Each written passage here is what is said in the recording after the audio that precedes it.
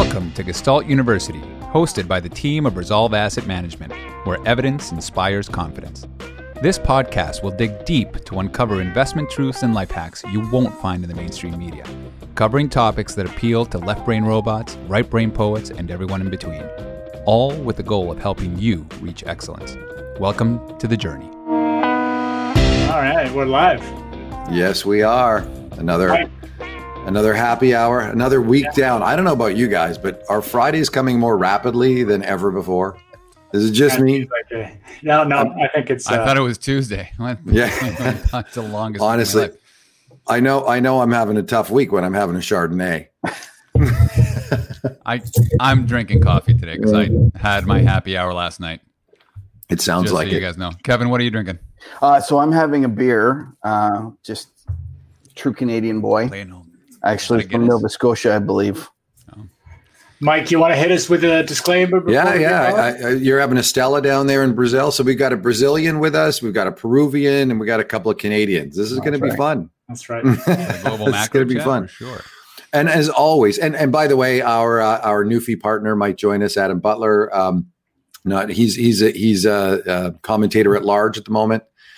So if he pops onto the screen, nobody gets scared or anything. He'll just fit right in. And as always, we're going to have a wide-ranging, free conversation about all kinds of neat global macro topics and items and investment stuff. Please don't take any of this as advice. Go get advice from real professionals who know what they're doing, not a group of guys having a happy hour at 3:00 on a Friday. And with that said, I will turn it over. Richard, did you want to introduce Kevin a bit? Yeah, I actually wanted to give him the opportunity to introduce himself for anyone who might not know him. I think there will be a few out there, but Kevin, if you want to do the honors. Or do you go by just the macro tourist? Yeah, so my name's Kevin Muir. I've been in the industry for a long time. I started off at RBC Dominion Securities. I got a job on the institutional equity desk when I was a young kid. I actually hadn't even finished university. And I got a job on the institutional desk. My boss used to joke. He said there was guys that were better at computers and there was guys that were better at trading, but you were the right mix of both. So I was lucky enough to get on to a big bank dealer in the early 90s and when computerized trading was taking off. And very quickly, I kind of became the derivative specialist and eventually was the prop trader and did that for all the way through the 90s until 2000 came along. In 2000, I saw the writing on the wall in terms of the market was about to roll over, and we'd actually had our first child.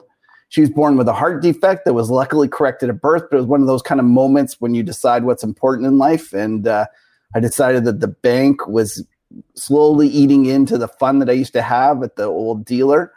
And so I quit. And I like to joke and say that it was like Michael Jordan when he scored the basket and won it for the Bulls. I left on our best kind of quarter ever.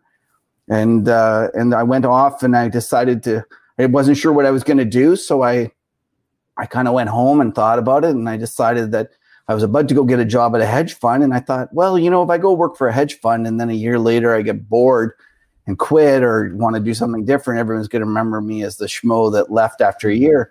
But if I go trade for myself, a year later, I go work for someone, a hedge fund, nobody will remember the year I traded for my own. So I started trading on my own with another guy that actually quit DS, RBC Dominion Securities. And so we started trading our own account. And like I said, I'll keep going until this, until it doesn't work. And 1 year turned into 2, which turned into 5, which turned into 20. And my daughter went off to university. And then I finally decided I better get a real job and do something else.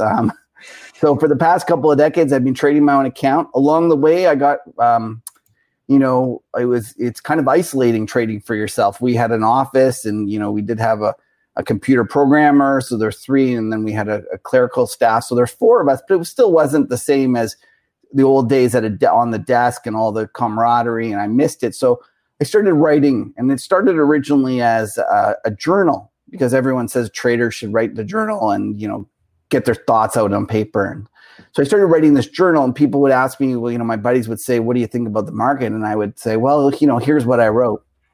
And so I'd send it to them. And then I decided it was easier to put it on the net, and I would put a password on it and just gave it to my friends. And eventually I just took the password off because I got fed up of it, giving it to them. And lo and behold, actually people started reading it. It was the biggest shock to me as well. And so I started, going downtown Toronto, and people would say, "Oh, I love your stuff. It's fun and it's good." And so that was where the Macro Tourist was born. I came to the conclusion that this was actually a very kind of great marketing tool, because in the past, I was just some guy sitting in a room trading. Now all of a sudden, when I'm out there putting things out, I could go and call up a strategist or call up somebody, and the recognition really helped. And then people would be giving me ideas and going back and forth, and it's been a great experience. So I've really enjoyed it. So that is really interesting, because it's something that happened to our CIO Adam Butler, because he was in the same thing, sort of. 2000. Pardon me? You're a little hot. Oh, I'm a little hot from here. Okay, I'll go into sultry mode. So he found it quite cathartic as well to sort of get your thoughts down, start to share it, and that was the launch of the Gestalt U blog back, I guess going on 12 years ago now. Yeah. Yeah. And that's really, again, the launch of the business. I'm curious, though, Kevin, when I've heard other global macro managers talk about how there's more pressure when you're trading in the eyes of the world than when you were trading your own account. Have you felt, once you started publishing and putting your ideas out there, was it harder for you to change your mind because of what you put on paper? Yeah, so there is that tendency to get onto a position and then you don't feel like you can go the other way. And there's some very famous guys out there that become known as the dollar bear or the whatever it is, and then they can't go back and forth. I actually don't seem to suffer from that. I say the only thing that I'm really bearish on, that I might have been overstayed my welcome, is bonds. But otherwise, I've been pretty willing to jump back and forth. And in fact, I kind of found that writing slowed down my trading. And it's one of those things where you should do as I say, not as I do. Because, my partner used to laugh, and he said, if we just put it all in your ideas and took our time and were patient about it, we'd do much better with the Macro Tourist portfolio than this hyperactive going back and forth. So I didn't find that wasn't something that really bothered me. Interesting. So, Kevin, if you were to sort of describe in broad strokes your framework, you started off as a derivatives guy, and then you went on to prop trading. How would you maybe specify the way you think about the world and sort of your global macro views? So one of the things that I like to say is do as what will be done and don't worry about what should be done. And this is what I find so many people in trading, they sit around and they argue about, what is the right course of action. And I say, that's great, but that's not going to make us any money. Let's think about what's actually going to be done. And I think MMT is a perfect example, modern monetary theory. A lot of people, when they first heard about it, they got their backs up. They thought that was terrible, and they thought it was a bad policy. So they therefore dismissed it. I went and learned, everything I could about it. And then I realized that even if you don't like this policy, that this is the way the world's headed. So one of the things that I like to do is to make sure I'm cognizant of where the world is headed, and I don't try to let my own personal beliefs affect my trading. And that is one of the things that, I really truly believe. Like if all of a sudden tomorrow, I am a huge bond bear for the long run, but if tomorrow the deficit hawks took over Congress and we got a situation where they were trying to balance budgets, I'd get bullish bonds. Even though I think it's dumb, if I saw the policies that were being put in place that were going to cause bonds to rally, I'd go with it. The other thing is that I'm probably more willing to fade stuff than most other people. I found that over the years of watching the Twitter, all these finance guys, all these hedge fund guys, they get onto a story. They think they sound so smart. And it's intoxicating. You hear them, you go, oh, that's great. This XYZ manager thinks that the Chinese renminbi peg's going to be broken, or the Hong Kong peg's going to be broken, or something like that. And there's all these just super sexy sounding trades. And I've just found that over the years, these guys have just cost you money over and over and over again. So one of the things that I'm willing to do is say the hedge funds are the new dentists of the world. Like everyone, when I was growing up on the desk, we always used to say you sell when the dentists are buying, meaning that was the late last bought person buying. The hedge funds are the ones that are pushing it around. And when all the hedge funds are in a trade, that's when you should be taking the other side. So ironically, the more it's out in the media and the more that story gets passed around zero hedge, the more I want to fade it. I think Hugh Henry said something very similar in that in his hedge fund days before he retired, he found himself being the sentinel guarding a narrative that had passed him by. And, it felt like, it's wrong. It can't happen. This isn't the way it should go. It's not fair. Right. And the market doesn't care about fairness. It doesn't care about anything. It just does what it does. And one has to adapt to that. And are those some things that those are the key? Are there any other key traits of successful trading that, you've got that flexibility of mind, not getting stuck on a narrative, being malleable?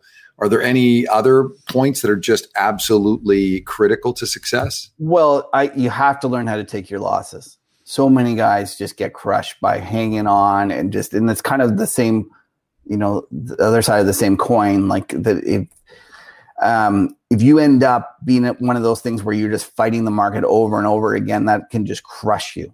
So it's kind of almost like you have to be able to forget when you have a bad day. Like when something goes wrong and you just almost have to have, it's not really a thick skin. It's like you have to have a memory of a goldfish. You just don't let it bother you. You have a bad trade, you mess up, you go off. And if you think about it, think about the other professions in our world, like engineers and doctors. They have to be right, always. They go through lives like engineers, they build bridges. His or her success rate has to be 100%, and that's what they strive for. But when we think about trading, someone has a success rate of 60%. I think one of the best traders in the world is Stanley Druckenmiller. He's got a success rate of 60%. That means that Stanley Druckenmiller is wrong 40% of the time.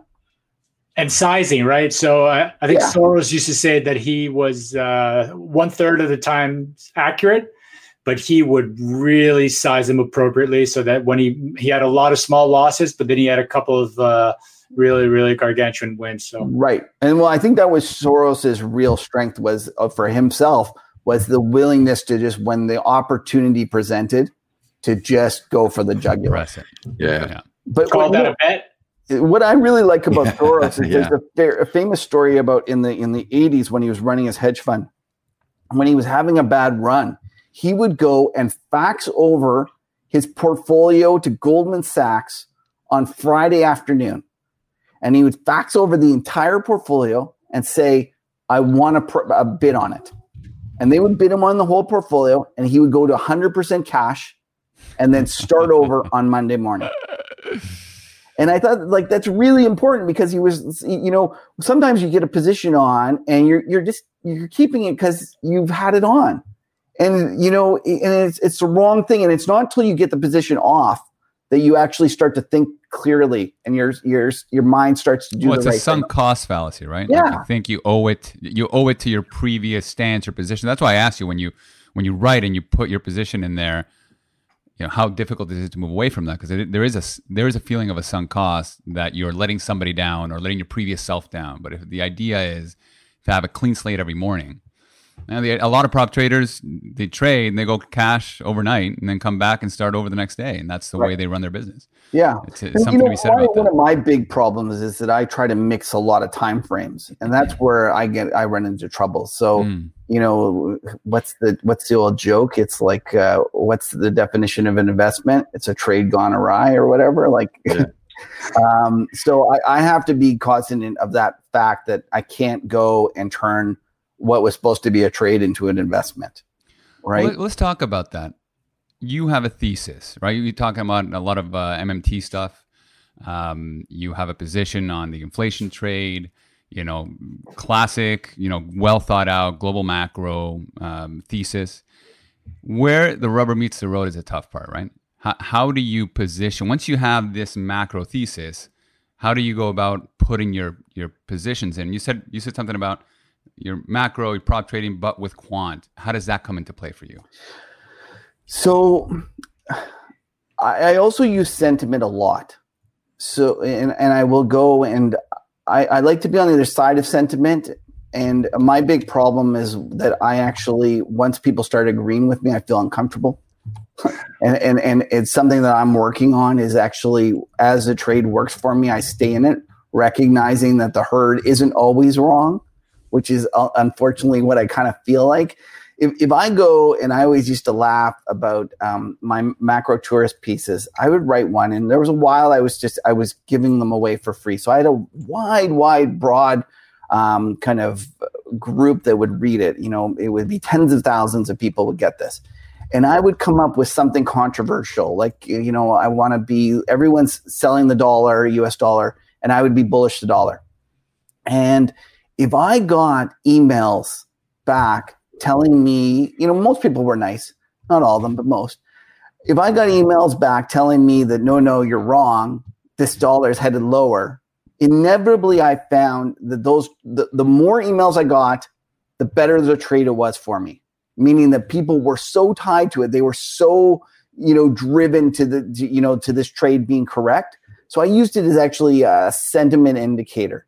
And I would actually find that when I got the most amount of hate mail, the trades would often work better than any other trades. And when they agreed with me, when I did a trade and then everyone agreed with me, I got nervous. I'd be like, oh God. And inevitably, those are the ones that I would be into trouble on. So I use sentiment to a large degree in my trading. But I also kind of tied into a whole global macro view. And we talked briefly about MMT, and that was recently one of the big changes that I went through in terms of understanding the plumbing of how the actual economy works. And I'm an economics major. And if you told me 5 years ago that I would be actually interested in what an economics professor told me, I would have told you you're insane. Because over the years, I've watched them just cost me money time and time again. They don't seem to understand anything about the real world. All their theories are crap. It was terrible. But what happened was with MMT, I actually didn't understand it. And I reached out to a fellow at Bespoke Investment, a fellow Canadian by the name of George Perks. And I said, George, I see you're talking about this MMT. Can you put me on the right path? And so he gave me a few things to read. And I thanked him, and I went home and I learned about it. And the more I learned about it, the more I realized that this was explaining how actual markets work.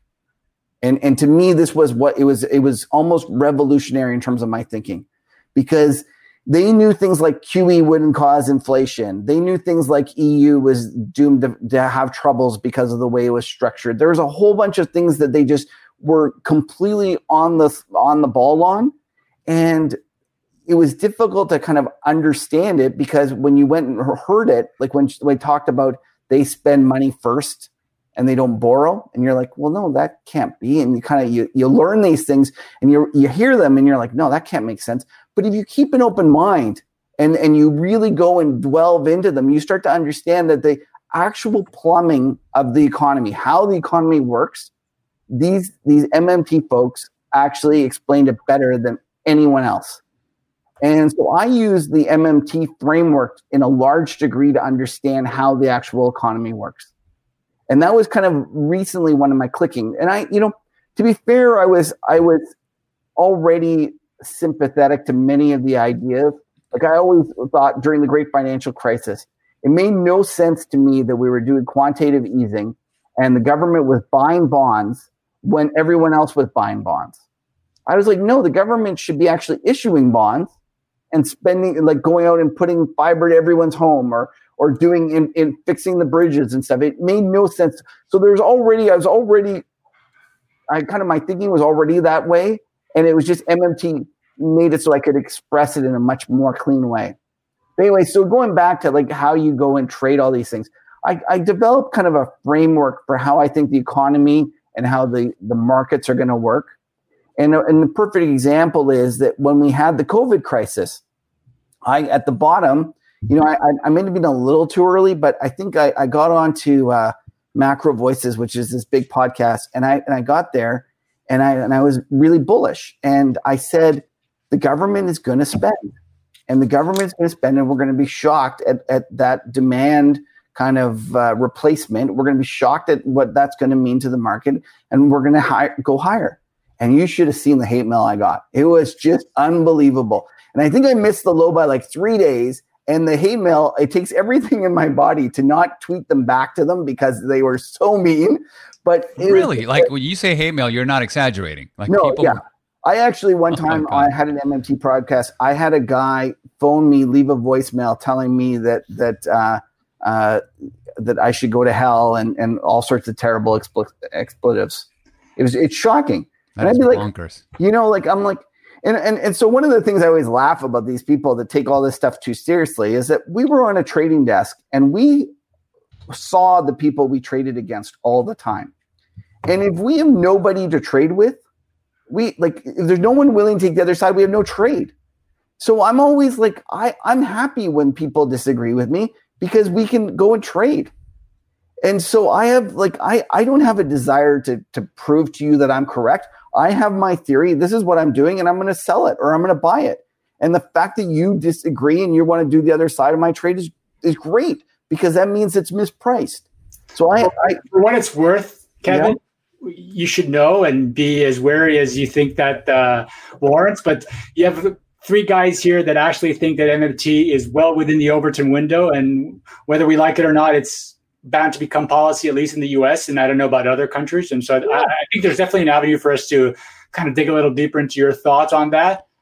But I think it's pretty clear. I listened to Stephanie Kelton on the Macro Voice and talk about a siren song, man. Like she says exactly what you want to hear in terms of in this day and age with all the inequality and governments with all this firepower that's been proven not to generate inflation. Why not? So there's a deficit myth. I mean, I'd be interested to dig in. Can we cover that for the audience, for those who don't understand just the basics of MMT? Sure. So MMT is the idea that governments are never financially constrained, or certain sovereigns that borrow in their own currency and are able to print are never financially constrained. They are constrained by real resources. And the way to think about that is that if you go and they create debts, they can always pay them back. And you might say, well, no, but that's going to cause inflation. And yes, that is correct. That is your constraint. The government can spend until it starts competing with the private sector and causes inflation. And so the MMTers believe that there's no reason to have underutilized resources sitting, docile in the economy. So if there's someone that doesn't have a job, you should give them a job. And one of the interesting parts about MMT is that it's being kind of taken over by the left, meaning that a lot of these people that want to spend big and do a lot of government programs have taken it over. But if you go look at the father of MMT is a fellow by the name of Warren Mosler. And Warren Mosler is a very famous hedge fund manager, and he's a super entrepreneurial guy. And he's actually fairly right-wing leaning. And he will be the first to tell you that MMT, the decision to spend is a political decision, but you can just as easily cut taxes. And that provides fiscal stimulus. And so one of my, tenets that I've been talking to people for a long time is that Trump has actually been the most MMT president we've ever had. And you'll say, why? And I go, well, he was 6 or 8 years into an economic cycle. And what did he do? He didn't go and pay down the debt. Like, he didn't go and try to cut the deficit. He actually did a tax cut. And so if you think about what a Keynesian would be telling you, a Keynesian would be telling you at that point that you should be paying down the debt. If you go talk to an Austrian, they would have been telling you that they should be raising rates because it's way too low. Well, what does an MMTer believe? MMTer believes that you should keep, running fiscal loose until you get inflation. And so when they ask Trump, they go, well, why do you want lower rates? Why are you spending all this? He goes, because there is no inflation.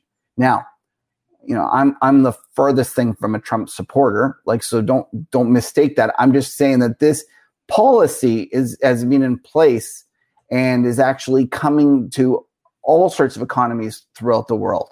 And I argue that the COVID crisis was the tipping point for us understanding this. Yeah. And I really do think that there was a dramatic shift. We were going to get there anyways, but the we will look back, and COVID crisis will be just as monumental as when Volcker went and raised rates and stopped inflation.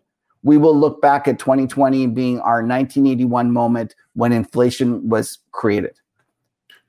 Right. So can you help me understand the part of MMT that I'm there's a few parts that I'm learning and foggy on a little bit, but the idea of the intersection, so monetary confidence, like there's money is just about confidence, right? I think. And so at some point, where does this idea that a country with a sovereign currency get a loss of confidence in that currency because they've done too much? Is that a function of inflation? Is that a function of deflation? Like, where do we get, because I mean, okay, that's fine. Put all the zeros and ones in the computer, pay off all the debt, away we go. Start again. We can start with a clean balance sheet. Why bother having any debt? Yeah. At that moment in time, though, if you do that, it creates a lack of confidence because you've done too much at once. Do you have to sort of ease in and watch these levers as you go? Like, how does that play into the MMT framework? So MMTers will tell you that they will only do as much as until inflation shows up. And I think that therein lies the problem. Right. Me too. Yeah. Like, and I, you look at monetarism, which is what we've had for the past 4 decades. And has it been abused? I would argue it's been tremendously abused. We have negative rates in Europe. Everyone keeps trying to do more and more. We're human beings. We're going to mess it up. We're going to do this. And so I look at MMT and say, we're going to make a mess of this. We're going to do too much of it. Like, and there's no doubt in my mind. And I, although I'm sympathetic to the MMT ideas, and I think that if you gave me a choice between MMT and more of the status quo of trying to do QE and all this stuff, I'd choose MMT. I still think it's going to end, like, not badly, but it's going to change. And chances are we are going to have inflation. So when you talk about what are the worries in terms of losing confidence and will this happen, the answer is we don't know. Like, we just don't know. Like, eventually, you're right. If we do too much of it, we will lose confidence. But here's a little kind of mind kind of experiment that I like to tell people. So we have the Bank of Japan has 250% of its GDP outstanding as debt. Okay. So it's got this 250% of GDP outstanding as debt. And who owns half of it? The Bank of Japan. Yeah. So the government's short and the Bank of Japan is long. Okay. What do you think would happen overnight if they just took the long and short and flattened it? Flattened it out. Yeah. Like, would anything change in the real economy? No. I don't know. Tell me what it, I don't know. I don't know. So just ignore markets. Like, forget about markets. Yeah. Like it's the idea is like one man's debt is another man's profit or asset. The moment you try to get rid of debt, when it's real people that you're taking that asset away from, you are ruining families, you are ruining businesses, you're ruining the economy, right? Right. When you take that side off the table and you're dealing with the same government, just like shifting chairs around, and nobody's really getting hurt by it.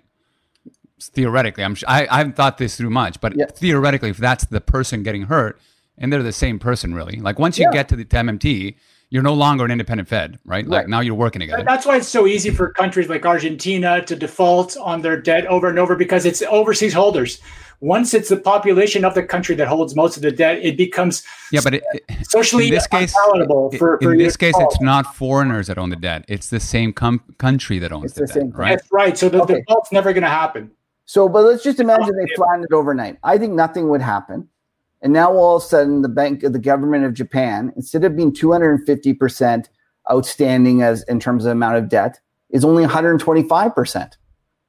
So then you think to yourself, wait, Well, isn't that inflationary? Because that means they can go spend another 125%. And which is back to the whole idea that there was never a financial constraint in the first place.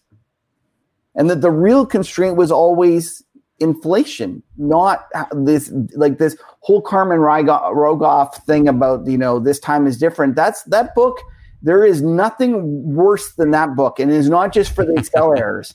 And I'll tell you, this is another example that I love to tell people. So let's go through the great financial crisis, and understanding what happened there and how this worked is important to understanding how we're going to evolve from here. So up until, in the past 4 decades, going into the great financial crisis, everything in terms of economic slowdowns was met with lower and lower interest rates. And if I have a pushback to MMT, it's that they focus too much on the government side while ignoring the private side. Because I will acknowledge that the private side can create money. There's 2 ways you can create money. One is the government can spend it into existence. The other one is banks can go create money by lending. You buy a house, government. Fractional system, banking system. Yeah. So what happened was, for the past 4 decades, going into the great financial crisis, every time we had a situation where the economy got into trouble, they lowered interest rates and encouraged the private sector to take more and more debt. And so we had a situation where we encouraged more private debt, and it took lower and lower interest rates to encourage more debt because it had all been building up, right? Like if you already have a lot, the next time rates go to 2%, you need them to go to 1% for you to take out another loan. So we continually tried to create it through the private money system, like through the banking system. But then the great financial crisis hit. The great financial crisis hits, we go to zero, and lo and behold, you put rates to zero and nobody wants to borrow. Nobody. It's just a disaster. The private sector says, no, we got too much of this stuff. We have to stop borrowing. So at this point, credit is being contracted. Okay, we have contraction of credit. And yet, what does the government do? We forget, but Obama was faced with this whole Tea Party revolution. And if you go look at the discretionary spending of the federal government over the past 4 decades, there were only 3 years when it fell before the great financial crisis. It was 1964, 1968. So it was Lyndon. It was JFK and Lyndon. And I think it had to do with the war, and they were worried about the war. And then it was 96 with Clinton. Every other year, the federal government spent more on a year-over-year basis, in real dollars. So they just kept growing and spending more and more and doing bigger and bigger deficits. And then all of a sudden, we get into the great financial crisis. We say to ourselves, oh, look, this debt is the problem. We have to stop spending. We went through 5 years when the discretionary budget of the federal government fell. So at an exact time when the government should be spending, we were actually cutting. Or the Americans were cutting, Canadians were, I don't know, I haven't looked at it in terms of what we were doing, but in general, the world was doing the same thing. Governments were doing pro-cyclical fiscal cuts when they should be doing the exact opposite. And so that's why we had QE 1, 2, 3, Operation Twist, because the reality was that fiscal was not only not helping, was actually making the situation worse. And so this is when I go back and talk about how COVID has changed. I think in the past, decade, we've had the opportunity to understand this problem. And now when we hit the zero bound, even Powell is sitting there begging them to spend, and which they did. And that is really what is so dramatically different. So how do we balance? So the spend is one thing, and then there's the productivity of the spend. Yeah, so I 100% agree with you there. And I think that is one of the things when you're thinking about where to invest in the coming years, you should ask yourself, is the government just handing out money so people can sit at home and watch Netflix? Which, listen, they might have to do it in the terms of this, but eventually, where they invest is going to matter. And take your company. If you guys went out and took a loan and, let's say you got the Killers to come play and you had a great party and it was like a great evening out. You took that $1 million and you blew it all in a night. Okay. That would be stimulative over the short run, but over the long run, you wouldn't have made your company any better. Now, if you'd taken that $1 million out, bought computers, hired people, stuff, it would be dramatically different. So I agree that one of the problems with MMT, and this is my big kind of pushback to Paul Krugman, is that he argues, if you dug a ditch and then got someone to fill it in, that would be good. And I would argue that ultimately what that does, if it's not spent correctly, it means that you're going to hit your limit on the inflation all the more quickly. And that's kind of my pushback. Yeah, that it's productive and non-productive resources, without the commensurate growth, right, to cover the level of inflation that's occurring. Right. Yeah. Right. Yeah, and that's where I get nervous. Yeah. You're gonna get from, I think Dalio said this, that it's all of a sudden you're gonna allocate resources through fiscal policy, right? You're allocating global resources through fiscal policy. It is a government controlled spend. It's a government controlled centrally planned economy all of a sudden. Kind of centrally planned economy. And you're now competing against the private sector for that. Right. So depending on what you're going to do, so you're going to get different inflation on how you, depending on how you spend it. Right. Like if you go out and you spend it on, I don't know, the green, like if you go spend it on green, then all of a sudden you're going to find that whatever it takes to build all that green energy, you're going to be competing against them. So you will get different inflation depending on what you do. That's the other thing is, like I always joke and say, if I was a benevolent dictator of Europe, and I would immediately raise rates from negative 100 basis points to positive 100 basis points. And I would cut taxes and spend until the economy balanced. But I would also cut taxes. Like I wouldn't just think that all the solution is government spending. Because I think that a lot of extent cutting taxes is going to be more beneficial, and let the private sector decide where to spend it. So as a whole, let me put my my liberal hat on. As a whole, that does make sense. It'll likely grow the pie, right? You cut taxes, you get more capital markets. The capital markets work to grow the pie. Socialism works to shrink the pie. The question really is, when you do that, when you cut taxes, then it's up to that centrally planned government spend in order to minimize that wealth gap. Because if you're just growing the pie where only the capitalists, the people with resources and money and capital and the education are the ones benefiting from that, you are going to create a wealth gap that's going to create some sort of social unrest, right? So this is really where the spend needs to be done in such a way where you're minimizing that. What about instead of cutting taxes at the upper end, what if you cut taxes at the lower end? Right. What if you did a payroll cut? Make it progressive, right? Because the propensity to spend happens much lower in the social strata, if you will, and that kind of plays into what I was going to ask you, because you mentioned Europe and you mentioned Japan earlier on, and the two striking features there, I would say, for this inflation function is demographics, right? So how do you factor that aspect of it? Aging populations, people that have stepped outside of the workforce, and inflation at the end of the day is a monetary phenomenon. It's a behavioral phenomenon in a sense, because if you don't have people spending into the future, how are you going to create that inflation? So I think that demographics, all it does is end up being a headwind or a tailwind for you. But I think it's never the driving factor that you should use as your kind of investment mantra. So I know there's very famous people out there like Lacey Hunt and other deflationists who have argued for a long time that demographics and all the debt outstanding will cause inflation. I think that if we listen to them and we continue to try to balance budgets and we do all these things that are actually pro-cyclical cuts, we will get the deflation they're worried about. But I think that all that's missing in terms of creating inflation is the political will. And we go back to the example with Japan. Japan, you could argue they have 250% of debt to GDP, but do they really? Because, the Bank of Japan owns half of it. So the reality is that maybe it's 125.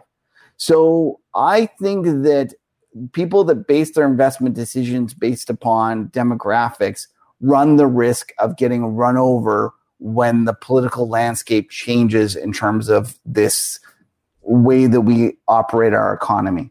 So, but don't mistake what I'm saying. I definitely think that demographics make it easier or harder to create that inflation. But at the end of the day, if we want to make inflation, we can make it at any time. And I think it's hilarious that people tell me that this economy, that we're going to have deflation and we're going to implode. I always ask them, give me an economy that has ever collapsed because of deflation. Like, I can't think of one. Like there's none. And yet I can name a lot that have collapsed because of inflation.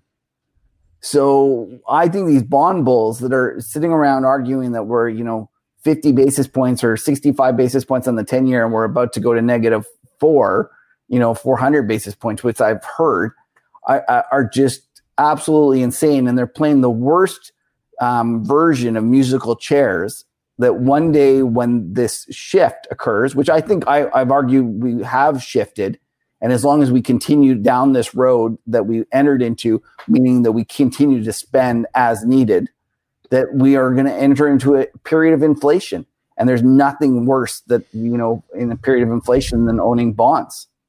Kevin, I want to understand that part, that last part there, this idea that let's say we have inflation, right? But we know that the Fed, the governments of the world can't service the amount of interest that they need to pay back, right? So there's been talk about the governments of the planet being able to artificially keep that rate low. How do we keep that rate low while also benefiting from inflation, reducing your real debt on the balance sheet? So my best guess is that the government's going to leave the front end pinned at extremely low rates as they go out and they do fiscal spend, and then they'll have it pinned, the front end pinned. There is the risk too that we are going to get yield curve control, the YCC.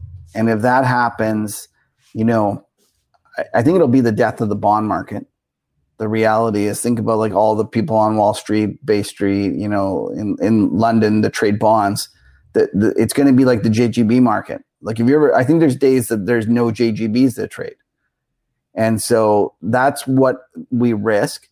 And to me, when I think about the signal that the bond market sends, I think it's an important signal. So if I was advising people, I would say, make sure you let the front long end trade, because it'll give you the inflation signal that we're so worried about. So, but in terms of, I'm thinking about investors when they're thinking about it, best case scenario happens is that we get yield curve control and you make your nominal amount on your bond and you don't get hurt. Worst case scenario occurs, we get a decade of 5% inflation and you get destroyed on a real basis. And that's really what I think is going to happen. Because figure out what a decade of 5% does to the debts outstanding. It really picks away at it and makes a big difference, right? Like, I think that's the only way out for them. Yeah. So, I don't know exactly how it's going to look, and it's going to depend, and it's going to be a dance back and forth. But I really do think that when I sit around and think about the risks to investors today, I think that the risk that everyone owns bonds with the idea that they've been a great diversifier against their risk assets. They've been negatively correlated for the past 40 years. They've gone from, 18% in the long end down to whatever stupid number we're at now. It's been a great asset. But I really worry that ballast to your portfolio will become an anchor. And in periods of inflation, if you go back and you look, stocks and bonds aren't actually negatively correlated. In the 60s and the 50s, I think they were actually, positively correlated. And that's what I'm concerned about the most. Right, the 70s for sure. As a function of a discount rate, right? Here's assets that have cash flows. There's a discount rate. The real rate is negative. And so I also would love your thoughts on a couple of hazards that occur in all of this, right? You have the moral hazard of irresponsible risk-taking, if you will, which can lead to less productive investments of assets. But I also think there's a regulatory hazard. So you have now officials who are not elected, who have an awful lot of control in the economy to some extent. Do you have any thoughts on the regulatory hazards that the banks face, sort of akin to what happened in Japan to some sense? Any kind of thoughts on that, on the powers being put into a place? You have less and less banks as an example. So you've got a central bank, and then you're having this contraction of banks, larger and larger banks rather than smaller, more diversified banks being controlled by a fewer and fewer group of people. Does MMT alleviate that regulatory hazard? Does it accentuate that? Have you any thoughts on that? So again, remember that MMT is a description of how the economy works, right? And the decisions based upon that understanding of how the economy works are political decisions. And this is one of the things that I just like to stress, is that everyone thinks that MMT is like this AOC spend, green, all these things. It could just as easily be tax cuts. It doesn't have to be government spend.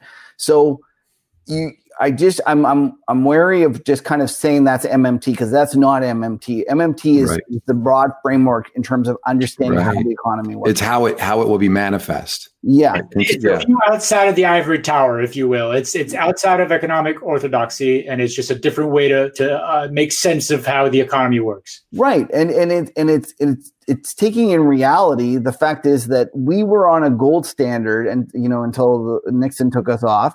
And the economics books that we were using were all based upon us being on that gold standard. And then we went to a fiat, system, and we didn't change any of our economics books. We didn't change any of our thinking. And, again, do I think that MMT will be abused? Do I think the politicians will take this, spend too much?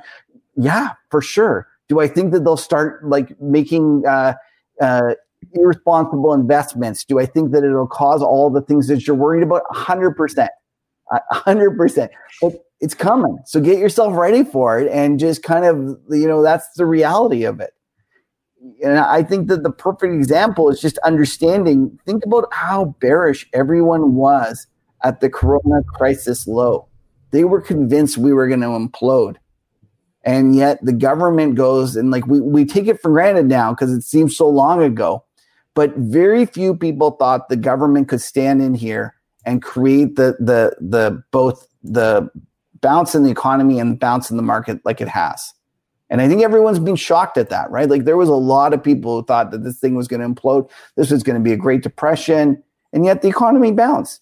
And the reality is, you could say that at what cost they've gone and they've created this debt. But again, we went through the example with Japan. Is it really the debt? And maybe we're thinking about things wrong. That's what I like to put out there. And that's in terms of when you're thinking about your trading, you have to think about when you're going through one of these tidal shifts, and when you're thinking about how the world has changed. If COVID really is this change in the way we've thought about deficits and the way we thought about economics, then there could be some huge kind of ramifications to your portfolios. I go back to 81. Back then, there was Henry Kaufman was a huge inflation bull for Salomon Brothers, and he was the original Dr. Doom, and he thought that inflation, there was no way you're going to stop it, not a chance. And he went on and on. He was so bearish on bonds and stuff, and he rode that thing all the way. Yields went down, down, down, down, and he stayed bearish bonds the whole way. Meaning, he thought yields were going to go back up, that inflation was going to be there. And I think there's going to be the Henry Kaufmans of this generation, and as when we look back at this, Kevin, especially because of the fact you talk a lot about inflation, and we haven't seen it in such a long time that people almost have given up on it. That they've written it off, for sure. But Kevin, it sounds like you find this current equity bull run sustainable to some degree, given that you weren't as surprised as I guess most people were as stocks bottomed around March. But if you think about how thin the breadth of this equity bull run is, it's on the back of FANGs plus a handful of other technology adjacent industries that have benefited from the lockdown or the walking forward of how people imagine the economy in the coming years. is this something that you would imagine will continue going forward? There's a lot of lagging stocks. And so, first of all, if you can tell me, are we going to go and elect some deficit hawks? Are we going to go put, the Congress in terms of the U.S., is it going to go to Republican and we're going to get a situation like we had with Obama, where you have a Democratic president and a Republican, Senate that was stopping spending? And if that's the case, then I'm not bullish equities, because one of the things that's all important is that we continue to spend as needed as we get through this crisis. And I think, I can't remember which one of you mentioned the fact that it's an accounting kind of reality, is that one person's credit is another person's debit, and one person's debit is another's credit. The deficit of the government is the private sector's credit. And I know that that's a crazy thought to think about, and it's very difficult for people to wrap their heads around. But if we get into a situation where we try to get the deficit down and we actually try to balance the books, I wouldn't be as bullish as I am on equities currently. So that's the truth of the matter there, in terms of it's predicated upon this wave of spending and new kind of thinking continuing. And in the moment I see that changes, I'll change with it. But for now, I look at, we talked about Stephanie Kelton and how she's gaining prominence and people are listening to her. I think that more and more we're getting people that realize that what we thought was true wasn't the case. And there's no need for us to sit around and try to balance this budget and sit around talking about what we're going to leave to our kids and stuff. Like, one of the things that I always laugh at, and I think the MMP people do a good job of that, they always say, why is there always money for war, and yet there's not money for welfare or, feeding kids at lunch or whatever it is, right? Like, think about World War II when the Japanese bombed Pearl Harbor. Do you think the Americans went and said, we better check with the market to see what we can borrow? No, they just went and spent. And eventually it's going to create inflation. And one of the things that I like to talk about as well on that is that people say, no, they didn't go spend. They actually borrowed it in war bonds. And one of the things about the war bonds is they actually did that after the fact. They first spent. And the reason that they did the war bonds is because they wanted to change the people's behavior. If you're thinking about yourself as a government and you're trying to build as many ships as you can and as many guns and, everything you need to, facilitate a war, the last thing you need is some guy going out and buying a new Buick. So what you do is you go and you actually encourage him to give you, instead of spending that money on a new Buick, to buying a war bond. And this is one of the things. To make weapons, right? Yeah. You have limited resources. Yeah. You have limited resources. The last thing you want to do is compete against the resources you need to build those. Exactly. But the economy was still the gold standard. So we have to factor that in as well. We weren't in the fiat system where you could just print it away. So there was some reckoning there towards the ballast to which the economy was beholden to. So that's correct. You're absolutely right. No, I don't disagree at all. But it's interesting. If there is no impact to spending, then it does beg the question, why don't you spend enough so you can get the lowest, most poor individuals in the United States to a higher level by just printing some money? Hence the name of the book, or borrowing. The deficit myth, right? Yeah. So that's why it's called it. So then it really is a matter of maximizing the productivity of the spend. So why can we spend on war but not on education? As an example, like that, if I was going to prioritize things, war actually facilitates capital formation. It's a good point. And to the winner of the war go the spoils, right? So there is a function of war that should create more spoils for the winner, and the loser of the war is wiped out for. Well, yeah, essentially, its assets are seized. For the productive purposes. Yeah, but I don't think, though, that if you go look at the Iraq War, that you could argue that was money well spent and then there was assets seized. All right, fine. Yeah. I don't know. Did we lower the cost of oil? Did we lower the price of oil? Yeah. Fair. Well, oil did it. So not all wars are like that. I will grant you that. For sure. If I may, I'm wondering, in the event that, and I think we all are in agreement, perhaps violently that MMT is coming. What is the highest convexity trade in that direction? That's a great question. I think one of the things that I don't know if it's the highest convexity, but I think it's the one trade that people that need to be aware of is that they need to think about owning inflation break-evens. For me, that's like I kind of have two trades that I really believe in. One is the steepener. I think that the curve eventually goes steeper. The trouble about the steepener is the fact that we have a situation where the government might do yield curve control. So I worry about that. But fundamentally, I feel like you should just always be long the steepener. But the second, so banks, right? Banks then, are levered to the steepener too, right? Okay, so you own the banks, and they're cheap right now as well. Like, so the reality is it's a great trade. But in terms of longer term, I think the thing you want to own is inflation break evens, and I think it's going to be the home run trade in terms of if you think about you're a pension fund and you have liabilities.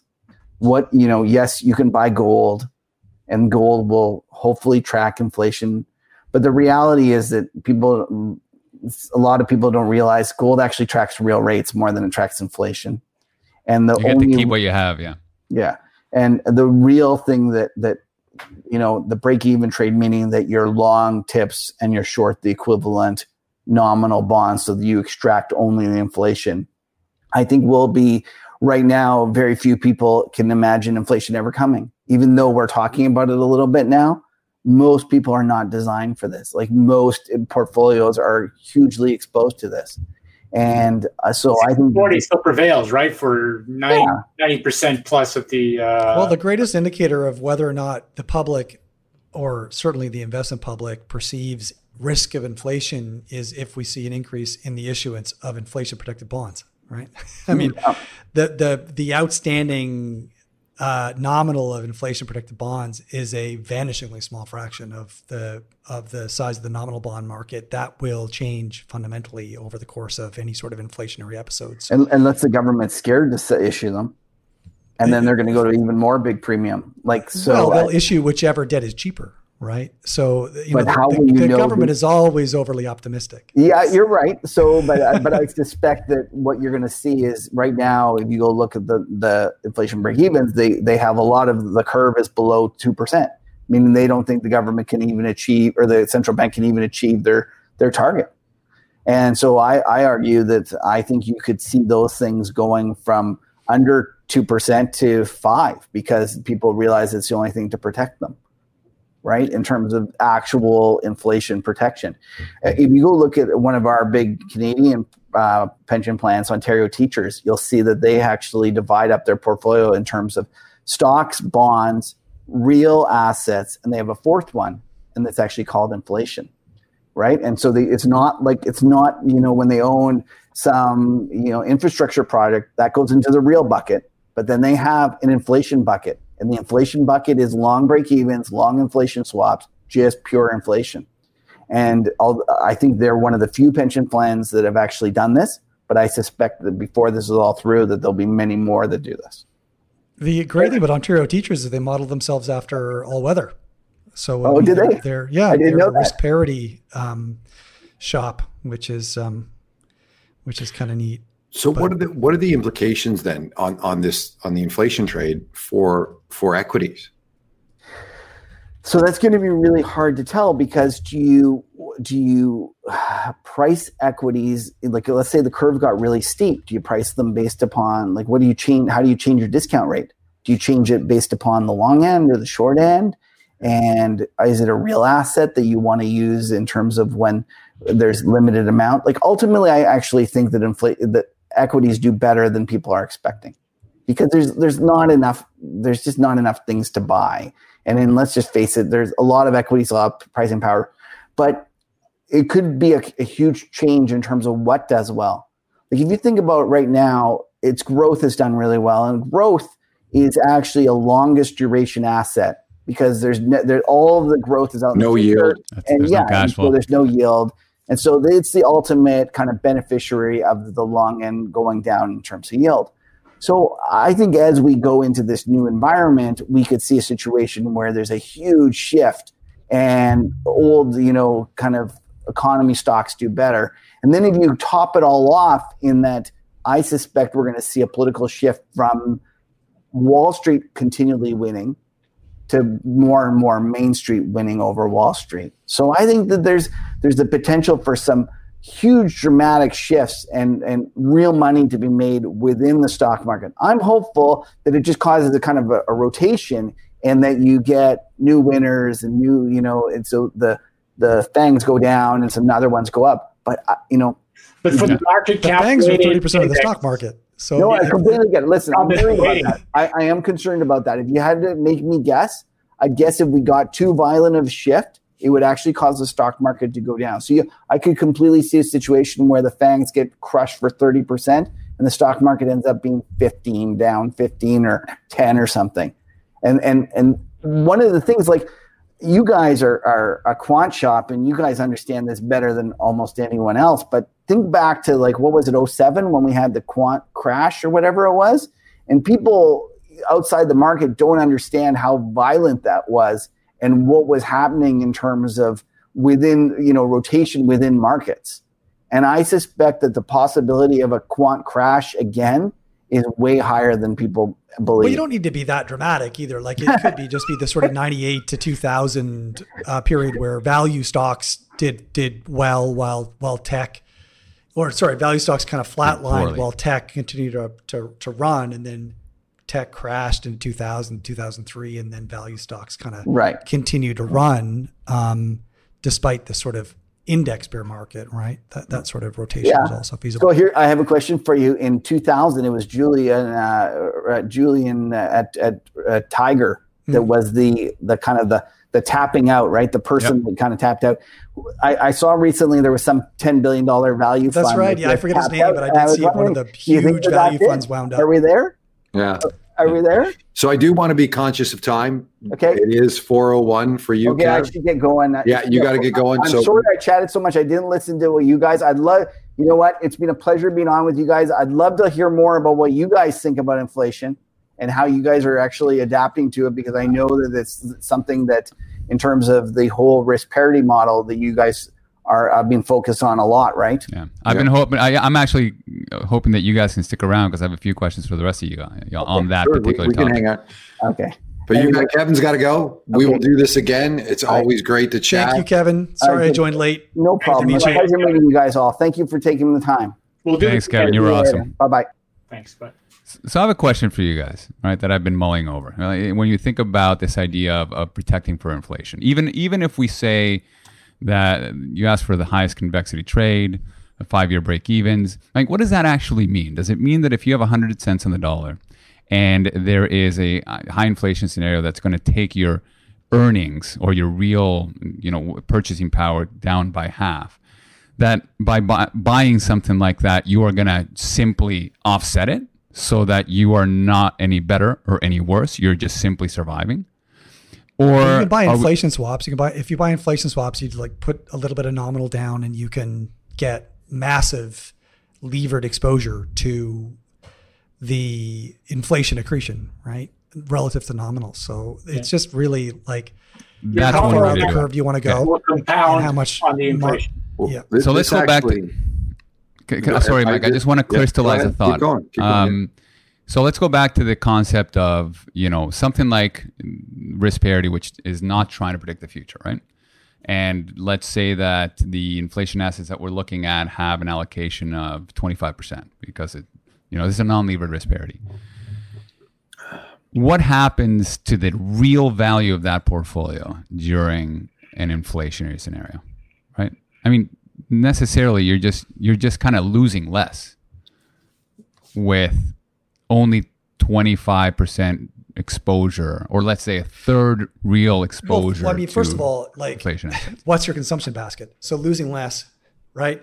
If your consumption basket is not doesn't contain a lot of the things that are inflating at the highest rates, then you're not actually losing very much purchasing power, right? If your consumption basket is filled with things that are, like many people's are or have been over the last 30 years, if your consumption basket is, I got to pay for my kids' education, I got to buy a new home, I got to pay for healthcare, the inflation rates of these services has gone up at a much higher rate than CPI. right? Yeah.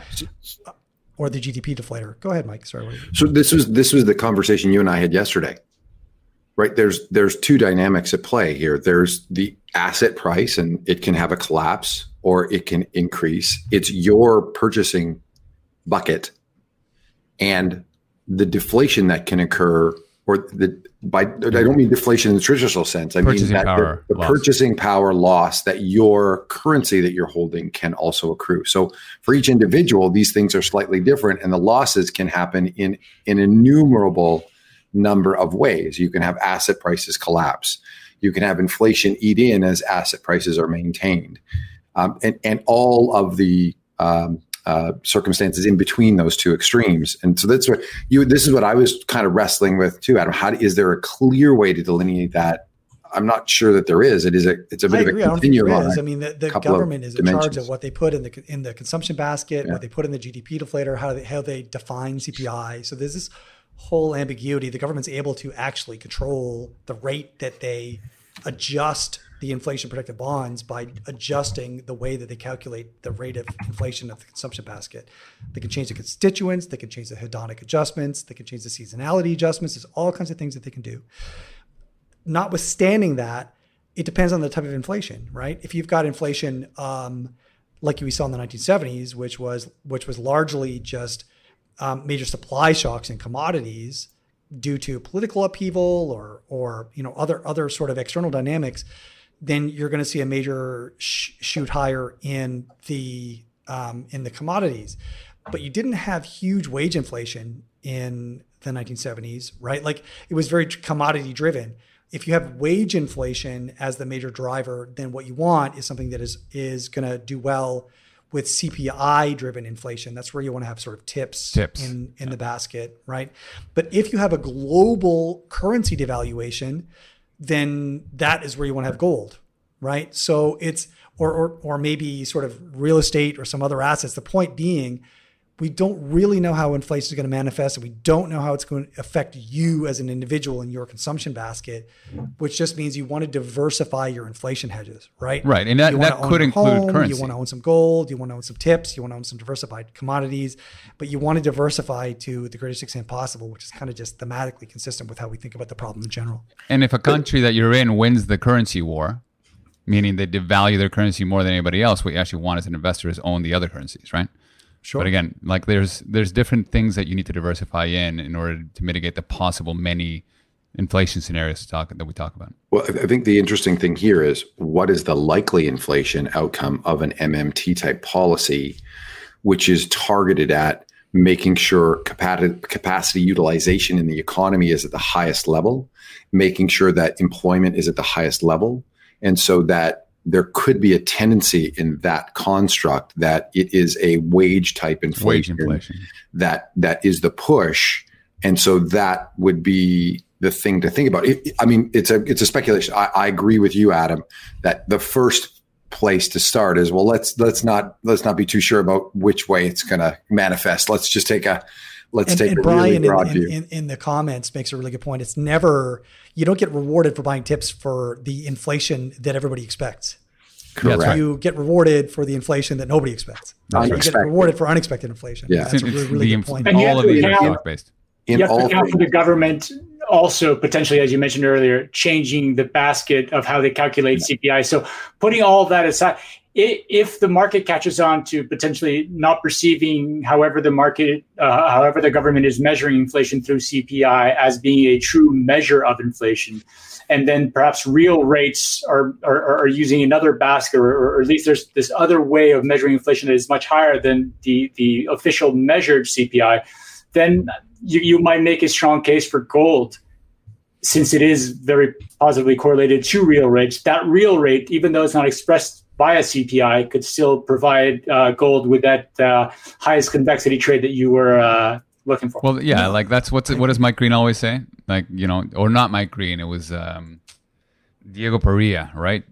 What you never need to forget is that the government can always change the rules, and they will, right? So if they have inflation protected bonds and they don't, like, they have to pay out based on that inflation, well, they can simply change the characterization of the of the basket. Right? There's many things that they can do. I want to shift. That's what scares me. Maybe we haven't finished with the inflation part of the discussion, so we can. If we haven't, then I'm happy to sort of indulge further discussion in that dimension. But on the MMT front, what occurred to me is everybody focuses on inflation. Is that the only thing that we need to be concerned about? Is that the only currencies? I think the other side of this, even currencies, is really just like the relative purchasing power. It's like relative levels of inflation, right? Well, are you asking about concern about in terms of market dynamics or social unrest? Because I think there's a lot to worry about. Social unrest to me. Yeah, it's more 100%. Every conversation I've heard from Kelton, I haven't heard anything from Mosler. I've read some essays and some distillations,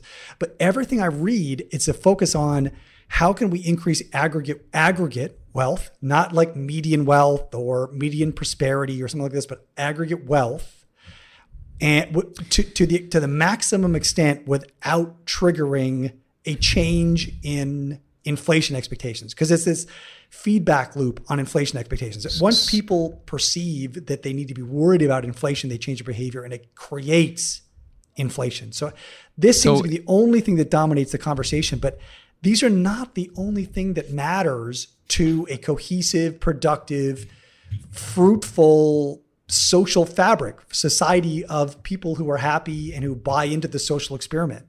And especially in this day, and with what we're seeing in terms of social tensions and because of wealth inequality and what that has done to the fabric of society, of a lot of tension. I mean, obviously everybody looks at the US and how polarized they are. And especially now that you're coming up into the presidential elections, but it's happening all over the place. I mean, Canada, I think, has a more muted version of it, but it's happening in Brazil, it's happening in Europe, it's happening all over the place. So I definitely sympathize with that. Like, look, you have, much like Kevin said, right? MMT doesn't need to be fiscal spending. It could be cutting taxes. And it really does depend on... That exacerbates the challenge. I know, but that's my point. My point is it depends on the political party that takes control of this new MMT, right? If you have the Republicans who don't think that the government can spend in as well as a capitalist system, right? So they're going to do as much as possible to be fiscally frugal and thoughtful. And if they're going to do anything, they're going to do it at the tax cut side. That's not the current Republican Party. You're thinking about the Reagan Republican Party. No. I'm thinking about the last few weeks, the Republicans not wanting to give as much money for the COVID spend as they did as the Democrats do. So my view is that if you get the Democrats on board, the type of spending that they're going to do is going to be more about minimizing that wealth gap.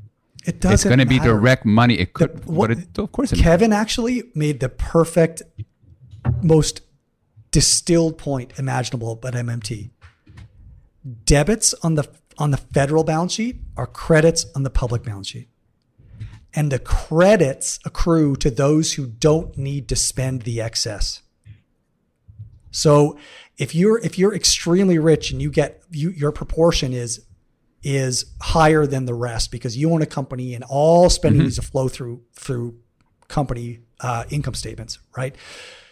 But you are already very wealthy and your marginal propensity to spend is very small. Much lower. Then the Kalecki equation makes it abundantly clear that the vast majority and at the limit all of that excess credit accrues to those who don't need to spend. Which is why you need to have a thoughtful policy to redistribute that wealth.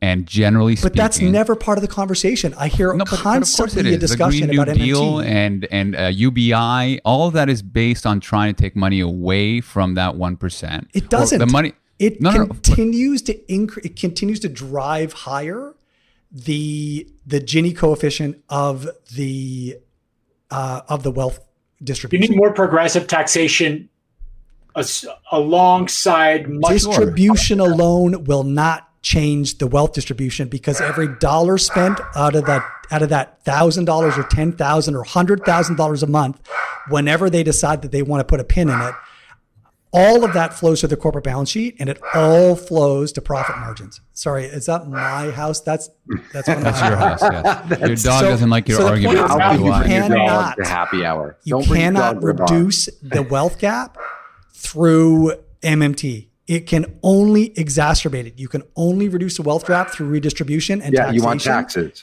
And the question is, right now, everybody believes that they need to pay taxes because there's accountability to fiscal prudence. Once nobody believes there's accountability to fiscal prudence, why is anybody motivated to pay taxes? Because everybody wants to lower everybody else's rate of inflation? Okay, so what happened in the New Deal back in the 30s? How did that go about? And how did that help minimize Well, in the 30s, people had already lost massive amounts of wealth, including the rich. Right? Keep in mind, the stock market declined 90% between 1929 and 1932.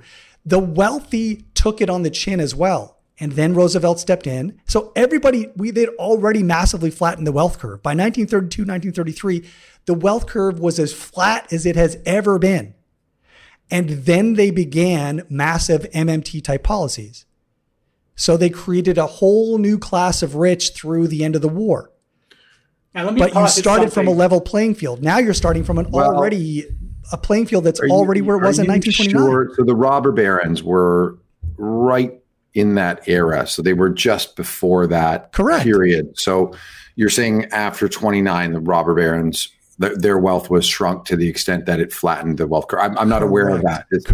That's okay. Think about it. Where all their wealth was in capital assets. Capital assets deflated to the tune of 90%. It wasn't even stock markets, right? The stock market was a very small portion of the overall economy. Real estate, so it was actual private companies, oil being pumped by Standard Oil and Carnegie and his steel and et cetera, all of these things, massive unemployment, massive capacity, underutilization. So all of those things were there. So at that point you have to, we certainly have the wealth gap today, obviously at an extreme not seen since the robber baron era. So yeah, I guess how do we punish the rich? It's easy to implement aggressive MMT when the rich have already taken their share of losses. Yeah. Right now, the rich have gotten richer while everybody's gotten poorer, and now we're going to implement MMT. So your thesis is because every dollar spent from, you get $1,000 a month to everybody on the planet, and they actually use it productively, right? You grab it and you become an entrepreneur. A lot of people may not. They just spend. And because that spend goes to the corporate balance sheets, you're saying the rich are going to continue to get richer, and that disparity is going to get bigger and bigger. That's assuming that the $1,000 you give them is, like we talked about productive debt, productive capital, unproductive capital.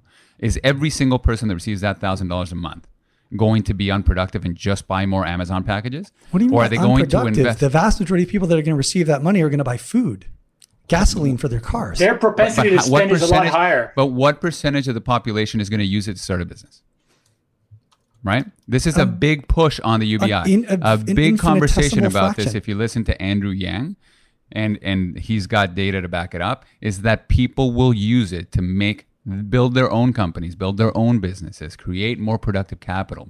I mean, this is how you reduce the wealth gap. Is you give give capital and assets. That does not reduce the wealth gap. It creates more business. It creates a more dynamic economy. Mm-hmm. It creates more services and goods, but it exacerbates the wealth gap. The only way to close the wealth gap is through redistribution or through a massive collapse in asset prices.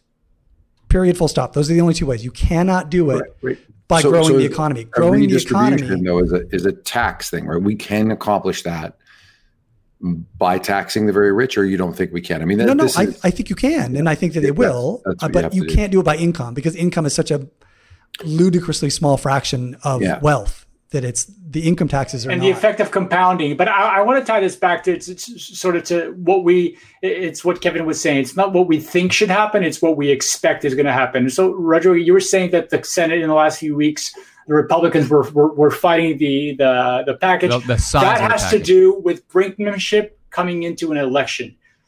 Trump has so it's populism on the right or populism on the left. The party of Reagan is no more. Perhaps the Tea Party is going to reignite those flames if she loses. If Trump wins, it's 4 more years. The reason why the Republicans, and this is my hypothesis, didn't want to pass this is because they expect Trump to lose. And so they didn't want to hand the Democrats with this with this massive win. I get it. flurry Listen, of cash I'm flow not. going I'm into not it. saying So that the Republicans are not going to also spend and do it's fiscal populism spending. on both sides of the aisle. It may be. It may be, but there's degrees of it, right? As you would expect. You will. I don't think so. I think it's different ways to do the it. same amount of money going in yeah. one direction or the other. Yeah. Okay, exactly. so what happened? No, well, hold on a second. You guys are talking about taxes. So the Democrats are going to increase taxes. I'm not even right? talking about taxes. Fiscal spending Yeah. in aggregate, whether you do it But there's through ways spending to spend fiscally, and are you telling me that the Democrats and the Republicans are going to end up spending fiscally in the exact same ways, and they're going to have the exact same impact? Trump is a populist same of the dollar right. amount, I would expect it would happen. He might not have the Congress on his So side I disagree. to do it. I disagree. I think that the Republicans as a whole will spend less and try to get stimulus in the economy by cutting taxes, and the Democrats will try to redistribute the pie by spending more money and taxing the economy, trying to redistribute the wealth. I like the taxing the rich. metaphor. Yeah. I like the metaphor of the Republicans as a whole, spelled HOL, and the Democrats as a whole, because I agree both of them are a hole in the earth that they just pour money into. Right. And it just and as Kevin described so perfectly, it is a debit in the government that is an instant credit in the bank accounts of the private sector, and those with the greatest current credits have a vastly greater share of the new credits. And at that, depends on how that's distributed. It's not way outside. Of course, it does. It doesn't. We've stepped way outside of our expertise, and we've become a political podcast now in the last. Finally interesting, guys. We're finally interesting. You guys want to talk about? I don't think any of us has taken a political position. I don't think anybody has been like anti-Trump or anti-Biden or not whatever. at all. It's just it's a discussion of policy and social policy, but completely apolitical. Apolitical. Precisely. Well, it's interesting though that as Kevin pointed out too, that the idea of MMT as applied by one party versus another is a different set of policies. What do you think is going to? Do we think the Republicans they have the lose same control of the Senate and Congress? Do you think they may not use as a political tool, not approving the debt ceiling to be brought up, like they have to approve every single year? Do you think they may not use that? And if they do use that, that's going to create less fiscal spending in a way that the Democrats may not. Right? It's like there's going to be different things at play based on these two governments and who's in. And you're going to see the Democrats are going to try to redistribute the pie better than the Republicans. I'm reminded of our friend Doug, who tells the story about driving through the McDonald's drive-through, and he orders some food, and he gets to the drive-through and realizes all he's got is some change, and he reaches out his hand to the drive-through and he just dumps a bunch of change into the drive-through lady's hand. And to me, it's like, do I dump change out of my left hand, or do I dump change out of my right hand? But it ends up being exactly the same change going exactly the same place. And this whole thing is just like some strange theater that in the end ends up in exactly the same place. It's weird because I as a social progressive, I absolutely want spending on things like, children from mothers with HIV and children with mothers with hepatitis and all these programs that were cut under the current administration. It just seems barbaric, and I want funding for these. And if it requires deficit spending, fine. But what I want to avoid is a policy that doesn't consider other social dynamics that are important other than just inflation. Because it feels like the entire MMT conversation is about how much money can we fire hose into the system before we get inflation. And there are other social dynamics that will play out. And your thesis is that this will not alleviate social issues. This will exacerbate it. That's your thesis. It'll alleviate some and exacerbate others, I think. And this is the challenge, right? I'll snap my fingers and make you the boss of how it gets spent.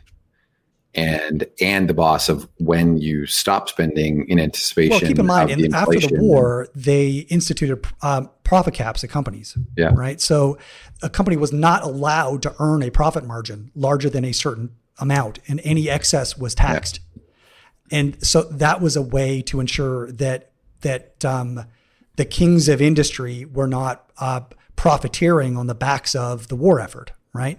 And so we're fighting a different type of battle. It's a different type of war, but it is a war against poverty, against the pandemic, against, have we done some of that with some of the spending done to find a COVID vaccine? So the government's participation in putting money towards that and subsequently sort of capping the profit margin on that. Has that sort of happened already a little bit? I don't know. It would surprise me if it did. I mean, my recollection is very light here, but I do recall, sort of the U.S. government sort of giving these companies a fair bit of money to, and it's almost like equity capital. Correct. Whereas the country shares in the and the companies actually have been put in units where they have to actually work together because it is a shared discovery and it has shared implications across all of society. So, and I'm really light on that. I just recall something about that, and it could have gone by the wayside, but it would make sense from that perspective for a vaccine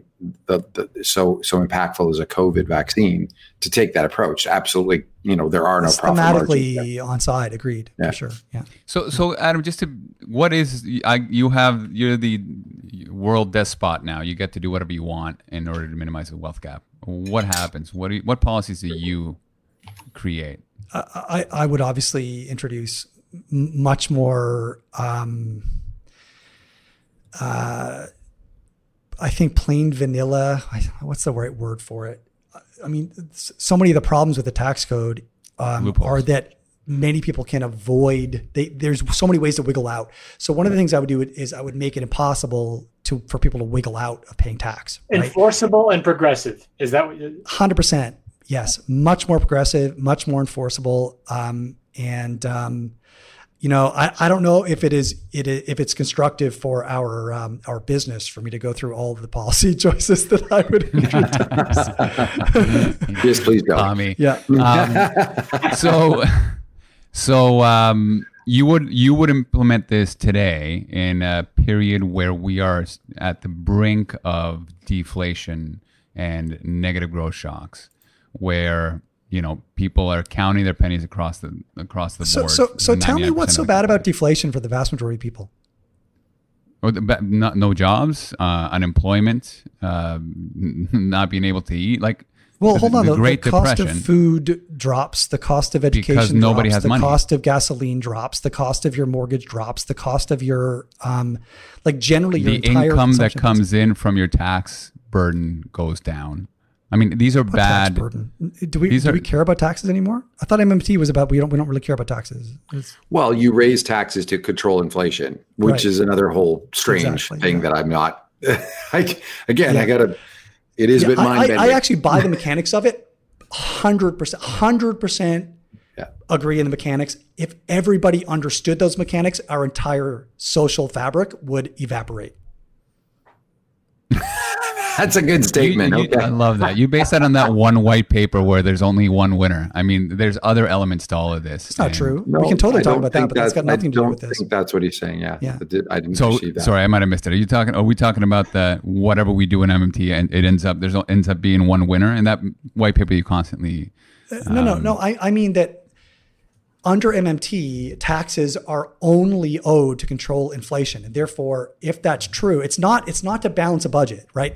Keep in mind the people pay taxes because they believe that they are contributing to a social good. They're paying for healthcare. They're paying for, the fact that they don't need to walk down the street and see homeless people on the street. They pay for their kids to go to school or other people's kids to go to school or whatever. There's some sense of social participation in the tax narrative now. Under MMT, we can print as much money as we want. The relative deficits are immaterial. So I'm not actually paying for my kids' school or my neighbor's kids' school or to support the minimum income level of elderly parents or for healthcare for poor children or for to support children's lunches or whatever. Rather, I am paying to control some ephemeral inflation rate that the government's going to tell me that's going to be hotly contested, and that the government themselves can manipulate the definition and measurement of. Like, that's a totally different social commitment than the current commitment for taxes. So why are we paying taxes, and how are we going to persuade people that paying taxes is important or virtuous? Well, look, and there's a difference between federal taxes and state taxes, right? Because you can't do MMT at a state level. You can't print money. You actually have to balance your budget. We were talking about MMT, which is clearly at a federal level, right? Yeah. You need a sovereign. Okay. So if we talk about all those policies you mentioned have a lot to do with state-based welfare and all that. And municipal, right? It's how Taleb says on my family nuclears, I'm communist. On my neighborhood, I'm a socialist. And as you scale up, you become a libertarian on a federal level. So absolutely, there's no doubt that you need to decentralize. For the feds to come in and bail out, for example, well, I guess look, municipal pensions or state pensions. It's all human. It's all storytelling. Where are the major liabilities on state books? Pensions. Gents, this is a rabbit hole that we could definitely keep going, no doubt. I do have a hard stop because I have a plane to catch. I also have to go. All right. It's been great. All right, man. Enjoy COVID flying. Thank you. Good luck over there. Everyone wish. Oh, God. I don't know. Richard is flying into the mall. He's flying into the It's going to be fine. N95 mask and some Armagnac in my... Make sure you got your Armagnac in there, your nitric oxide. Breathe that in. Yeah. Hey guys, who do we have next week? By the way, we have Jardin on. Is it Kevin? The doc Kevin? So this is going to be fun next week. I think too. We're going to be talking about optimal performance. Let's not give it away. Well, I'm going to give it a little taste, a chiropractor who deals with a lot of Marvel Stinger. This is the Marvel Stinger for those of you that have stayed up until the very end after all the political ranting. He's a very successful entrepreneur that is also a coach and a physical therapist and a chiropractor. He's coaching Bianca. I can't remember her last name. The Canadian. Andrescu. Yeah. I'm going to miss that one. He's a great guy. He's been both my physical therapist and life coach and business coach. He's got a lot of interesting life experience that I think everybody would enjoy. Yeah. Yep. So also I will give a shameless plug. I know it's at the end. People are tailing off, but just remember to subscribe and like and share and get the notification bell. We did this one an hour earlier, so I know we probably caught a few people just off guard a little bit, but we want great guests. Kevin was amazing. And so we do have to vary the show a little bit in its time. But the more popular you make it, the better the guests we can have, and the more conversations that you can hear. These crazy four guys doing with. And if you don't want to go the full hour or hour and a half, we've also recently launched the Mini Riffs channel, which allows us for some short snippets. Yep. And soon to be rolling out some original content for that channel as well. So stick around. Bite-sized wisdom. Yeah, that's right. All right, gentlemen. All right, guys. This was fun. Yeah, it was certainly that. Cheers. Great. See you guys. Have a great weekend. Thank you for listening to the Gestalt University podcast. You will find all the information we highlighted in this episode in the show notes at investresolve.com/blog. You can also learn more about Resolve's approach to investing by going to our website and research blog at investresolve.com, where you will find over 200 articles that cover a wide array of important topics in the area of investing. We also encourage you to engage with the whole team on Twitter by searching the handle @InvestResolve and hitting the follow button. If you're enjoying the series, please take the time to share us with your friends through email, social media. And if you really learned something new and believe that our podcast would be helpful to others, we would be incredibly grateful if you could leave us a review on iTunes. Thanks again, and see you next time.